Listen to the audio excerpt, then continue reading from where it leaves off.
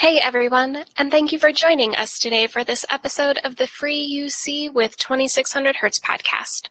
I'm Elisa Bartash, and I'm back in action once again to bring you an exciting new episode. On here with me today is my co-host Clint. Hey Elisa, happy to be here and really looking forward to our chat today. Me too, Clint, and thanks for joining me. Today we'll be talking about the phone network, and more specifically about phone numbers and why we're running out of them. That may seem surprising, but it's true. With VoIP and so many new technologies and devices that utilize phone numbers, which, don't worry, we'll get into in a few minutes, phone numbers are in a shockingly short supply. I was doing some research and I found that there are 24 area codes in the US that will be exhausted in the next 5 years, according to NANPA, the North American Numbering Plan Administrator. The last report that they published, admittedly it is from 2019, so that 24 number could actually be less since, we're in 2021 now. But 43 area codes will be exhausted sooner than they had originally predicted out of, looking at all the area codes that exist in North America. And that means that new area codes will need to be assigned to those areas. And as of right now, there are only 37 unused area codes that are still available. So riddle me that. 37 unused area codes and 43 area codes that will be exhausted sooner than they thought. Sounds like we're headed towards a pretty big problem, Elisa. It definitely, yeah, it really does. So with all of that said, there are 7,920,000 phone numbers per area code, according to the Public Utility Commission of Texas. But with 7.9 million phone numbers per area code and the 37 possible area codes left, it seems like that's actually a lot of phone numbers. But as I mentioned, as technology progresses, more and more everyday devices use telephone numbers than you would think. And that's ultimately why we're running out of area codes and in turn running out of phone numbers. And we'll be running out of them sooner than predicted because of all of these technological advances. So how did this all start? Well, the Public Switch Telephone Network, which is frequently abbreviated as PSTN, is the aggregate of the world's circuit-switched telephone networks that are operated by national, regional, or local telephony operators.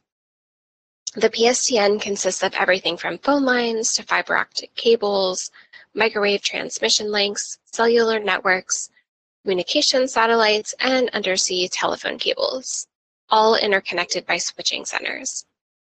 Originally, it was a network of fixed-line analog telephone systems, but the PSTN is now almost entirely digital in its core and includes mobile and other networks, as well as fixed telephones. But nowadays, you don't really hear much about the PSTN. Everyone's now talking about VoIP. And there are some pretty significant differences between VoIP and PSTN. Right, so VoIP, or Voice over Internet Protocol, is first introduced in 2002.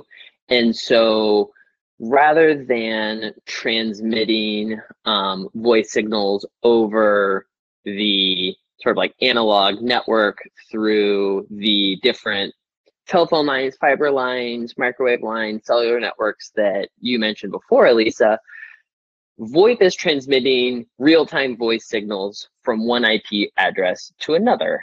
So your voice signals are transmitted in a digital form over Wi-Fi or Ethernet through either an analog telephone adapter or a soft phone. And what makes this different, why this is a fundamentally different communications architecture than the PSTN, is SIP, or Session Initiation Protocol.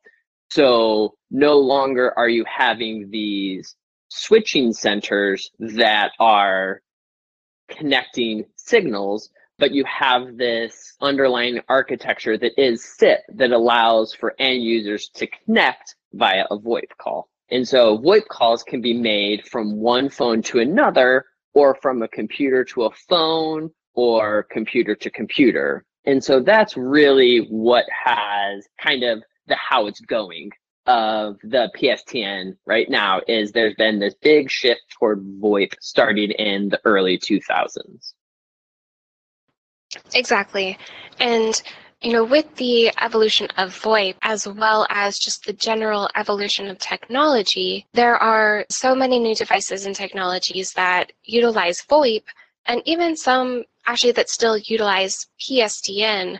Some will utilize PSTN as a backup to the VoIP capability, or vice versa, things like some security systems and things like that. So why don't we talk a little bit about a few of the common examples that I never honestly thought about are things that use a lot of phone numbers, but they really do. I mean, because of the pandemic, I haven't used a ride sharing company like Lyft or Uber in, gosh, over a year now, but back in the day,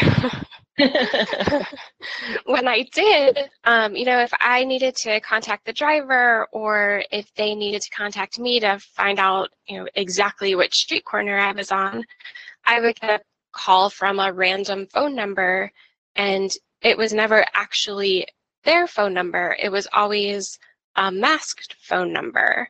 And, Lyft and Uber have a very large database of temporary numbers that they cycle through, so that there's that anonymity factor between the driver and the rider, which I thought is really interesting.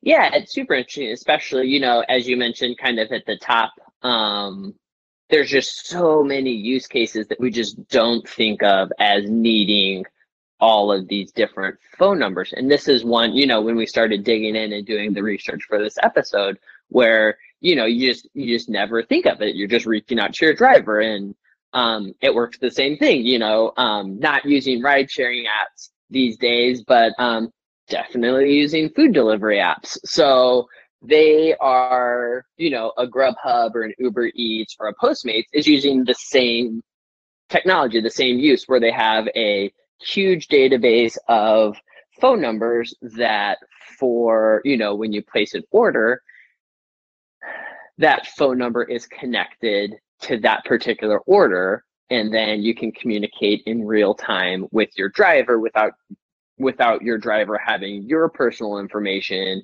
and without you having your driver's personalization. So everybody's safety is sort of safeguarded.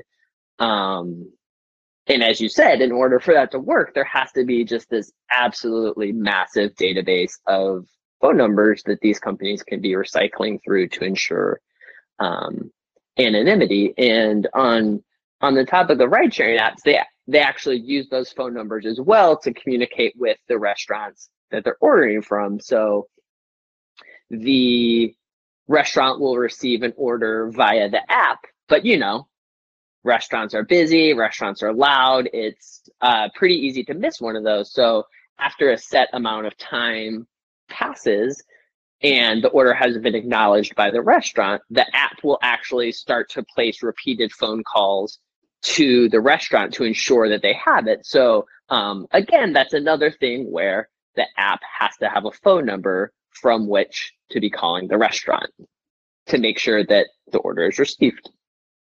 That's really interesting. I actually didn't know that. And going back to the food delivery services, and even to the ride sharing companies like Lyft and Uber, and kind of circling that conversation back to the fact that we're running out of area codes and phone numbers in general, one thing that I always found really interesting is that, especially for the food delivery services, but I know it also, at least I've experienced it being the case as well, for Lyft and Uber, the phone number that would be calling me to let me know that my food is outside my door, or that my Lyft or Uber is outside, generally actually isn't from a local area code, which I don't know, honestly, if that's because where I've lived it's hard to get those area codes, or if it's just easier for the ride sharing companies and the food delivery services to just get because they get such a large number of phone numbers at one time, that, it doesn't matter to them if the number is even remotely local or not. But that's just another thing that I found really interesting. I completely agree with you, Elisa, that in my experience as well, it's oftentimes not going to be your local area code. And, I wonder if part of that is, and this is obvious, this is just speculation because I wasn't able to kind of find an answer to this, that it's these companies are just buying, because they're buying numbers, procuring numbers in bulk, they're going with whatever area codes they can get the most numbers for at the same time. So if you're living in a city, that city's area code is probably going to be more often than not close to that list of the 24 area codes you mentioned earlier that are going to be exhausted pretty soon. And also, just from a user's perspective, right, the idea of being contacted from a number that is not local kind of also gives you another layer of reassurance of the anonymity of the process, right? Like, this isn't somebody calling or texting from a local area code. It is so far removed, right? Like, when you see an area code that's unfamiliar and it's associated with a Uber ride or a Postmates delivery, it's like, oh yeah, that's right. It's anonymized. It has nothing to do with the actual person who's driving the car. That could definitely be. I'm sure that there is some method to how the phone number gets connected to the driver or the delivery person. And if any of our listeners happen to know more about this or have any insight, please reach out to us and let us know, because I know that just personally I'm curious. Oh, definitely. I would love, if any listeners know, I would love to hear any more information that you have. Definitely. And also on the topic of food and the convenience of food, I've recently read that drive-throughs like your Chick-fil-A drive-through or your Starbucks drive-through, not necessarily those companies specifically, but food and beverage drive-throughs in general are looking into utilizing VoIP. Yeah, so this is actually something that has been tried out in the past, and it seems like a lot of these fast food or quick beverage coffee places are taking another look at it. So right when VoIP sort of comes out in the early 2000s, a lot of fast food restaurants immediately picked up the technology and started to see how they could implement it. One area that seemed to be a very logical fit was in the actual drive-through experience. So the plan was to, when a customer pulls up to the drive-through menu, rather than talking over an intercom system to somebody in the restaurant, you would be actually placing a VoIP call to a call center. And the thought there being that you can improve order accuracy if you have somebody whose only focus is on taking the order, rather than taking the order, dealing with in-person customers, handling cash, cooking, bagging, all of those different tasks that need to be done within the style of a restaurant, a possibility of needing to decrease in-store employees so you can run a tighter shift if the drive-through, which typically sees more than 2/3 of a fast food restaurant's customers are going to be coming through the drive-through. If you can move that workforce into a dedicated call center, then that's less people that you would need to have in the restaurant at any one time, because they would only be focusing on cooking and bagging and potentially dealing with in-restaurant customers, again, back when that was a thing. I don't know about you, Elisa, but I can't remember what that was like. Me either. But it sounds like that's actually a really good idea given the time of COVID, just generally having less people that really need to be in a fairly small space, such as the back end of a restaurant. And generally, at least from my experience, fast food restaurants are smaller than other types of restaurants, just given the nature of, a lot of people do the drive-through or they pop in, grab some food and take it to go. It sounds like that's actually a really great idea given the current time. Yeah, and so one of the things, right, so this was tried early in the 2000s and it sort of fizzled out. It wasn't anything that was ever really implemented across an entire restaurant's footprint. It was more of these kind of test kitchen, test restaurant areas. But now, in the wake of COVID, a lot of the discussion in our industry has been about the hybrid workforce, work from anywhere, making sure everybody has connectivity.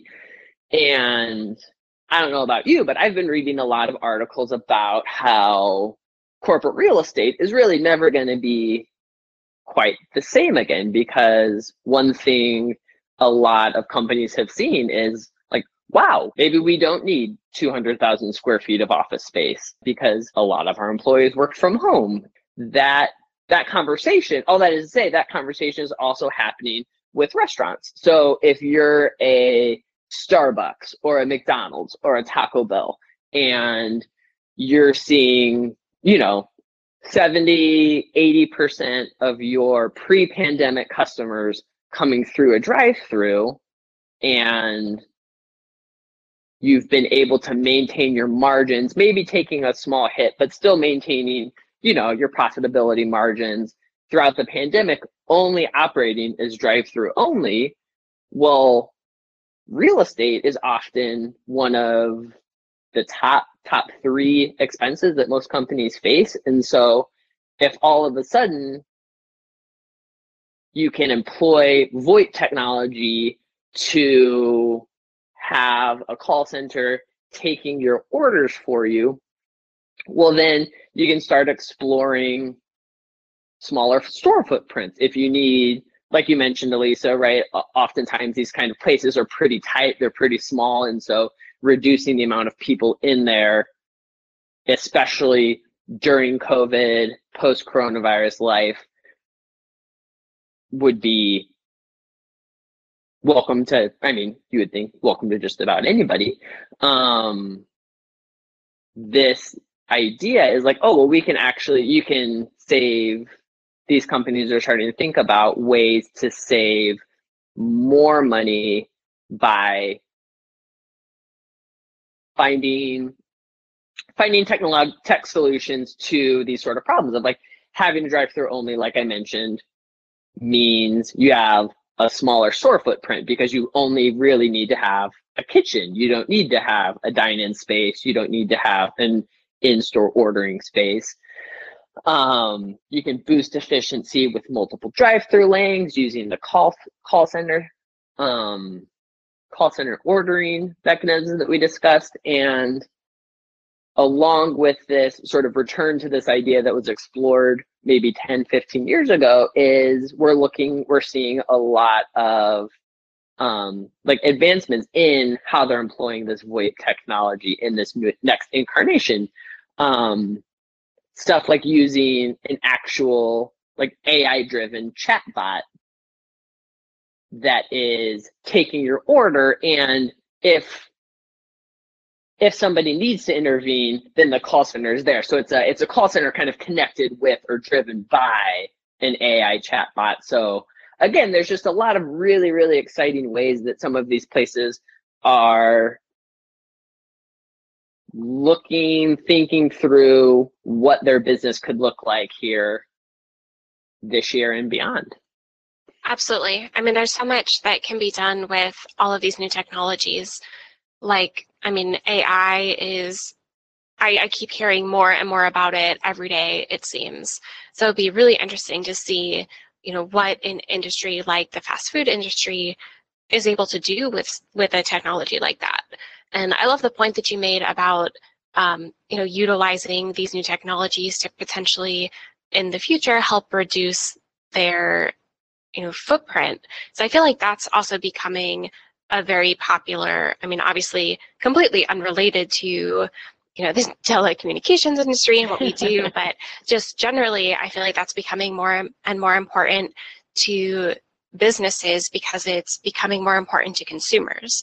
So if, even a fast food chain can find a way to build smaller, fast food locations, even if they are able to, put out a couple outdoor tables in areas that are, pretty nice all year round or something like that, that definitely reduces their overall footprint. And I think as time goes on, that's going to become increasingly important, like I said, to both consumers and the businesses that they frequent. Yeah, especially in, nobody knows what life is going to look like, what people are going to be comfortable with doing, what people are going to want to be doing once, we reach that vaccine threshold and people start to feel, businesses start being able to open up more fully. But, the drive-through only option is one way where these restaurants could just save a tremendous amount of money by being able to go down from, a 5,000 square foot space to a 1,500 square foot space. Absolutely. And still meet the needs of their customers, still get their customers what they need, and still be profitable, if not more profitable.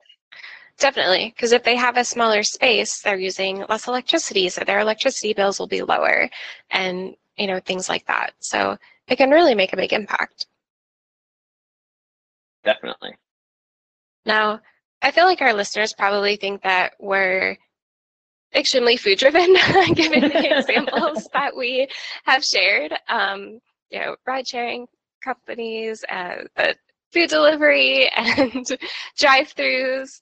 But there are a plethora of other examples, and many of which are not at all food related. Like earlier, I mentioned security systems. Having that connection between the door alarm, that goes off when someone opens or closes the front door in your home, when your security alarm is set, that then triggers an alert to the security company's call center. And that's one example that, a lot of times uses both VoIP and PSTN as a backup or vice versa, because I'm sure you've seen in movies where the burglar will cut the phone line and then they think that everything is fine and they try to break in. But nowadays with VoIP, if VoIP is the backup to the PSTN line, the security company will still get notified. I think that that's a really great use of technology, helping keep everyone safe. But there are also other examples like the fire system using touch tone and hospital beds and ambulances. There are just so many other examples out there that don't relate, like I said, to food.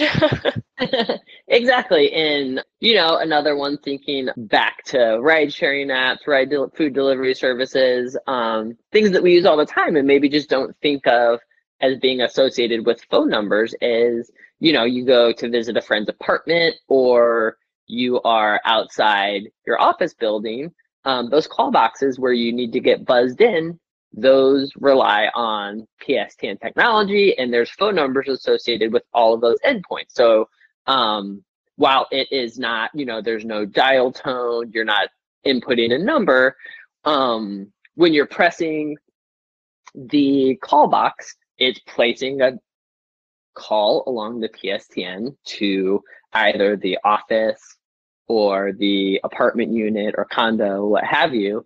And on the other end, they're receiving that voice call and you are able to connect that way. So just again, if you think about, we were talking about all those huge numbers, right? 7.9 million phone numbers per area code.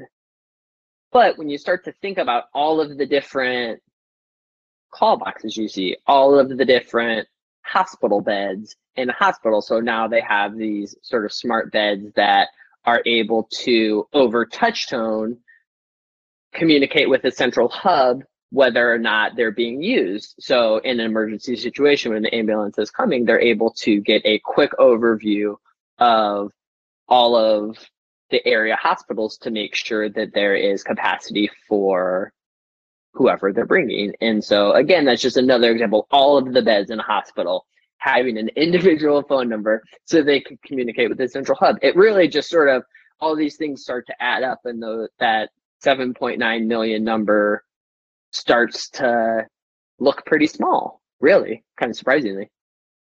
Definitely. Even with just the technology that exists today, so many of them, like we said, use phone numbers, and it seems like every other day there's some sort of new technology that's coming out, and a lot of those will use phone numbers as well. So I think that's why we're running into this future issue, but it's something to start thinking about now, of running out of phone numbers. Yeah, I couldn't agree with you more, Lisa. And I think that's something that, as you and I were doing research and sort of having conversations building up to this podcast, why we both found this topic so compelling, because VoIP is introduced, and the whole idea is that VoIP and SIP are going to replace the PSTN. Like, that's the logic behind it. But what has happened instead of that like-for-like replacement is that the number of business uses for phone numbers for the PSTN have just absolutely exploded in the last 10 years. And there's no reason to think that just astronomical growth isn't going to continue. And so that's not to say that VoIP isn't an important technology, because it obviously is. But it is to say that these phone number issues that we're talking about are going to become pretty acute, and there's going to need to be some sort of resolution, because we are definitely heading toward a path of running out, even on just the use cases that we currently have. And we haven't even scratched the surface today on all of these different business use cases for phone numbers in the PSTN. That's true. And we actually have a blog post that Clint recently wrote with a couple other examples that are different than the ones that we talked about on the podcast today. So definitely check that out if you're as interested in this topic as we are and are curious about some other examples. And I'll put a link to it in the show notes. But I think that we've covered a lot of content today, so I think we'll leave it at that. But thank you, everyone, so much for joining us today. And don't forget to subscribe to the podcast so you don't miss our next episode. And as always, if there's a topic you want us to cover or someone you'd like us to talk to, let us know. Just shoot us an email at marketing@2600hertz.com, or feel free to DM us on either Facebook, Twitter, or LinkedIn. And we'll see you next time. Thanks, everybody.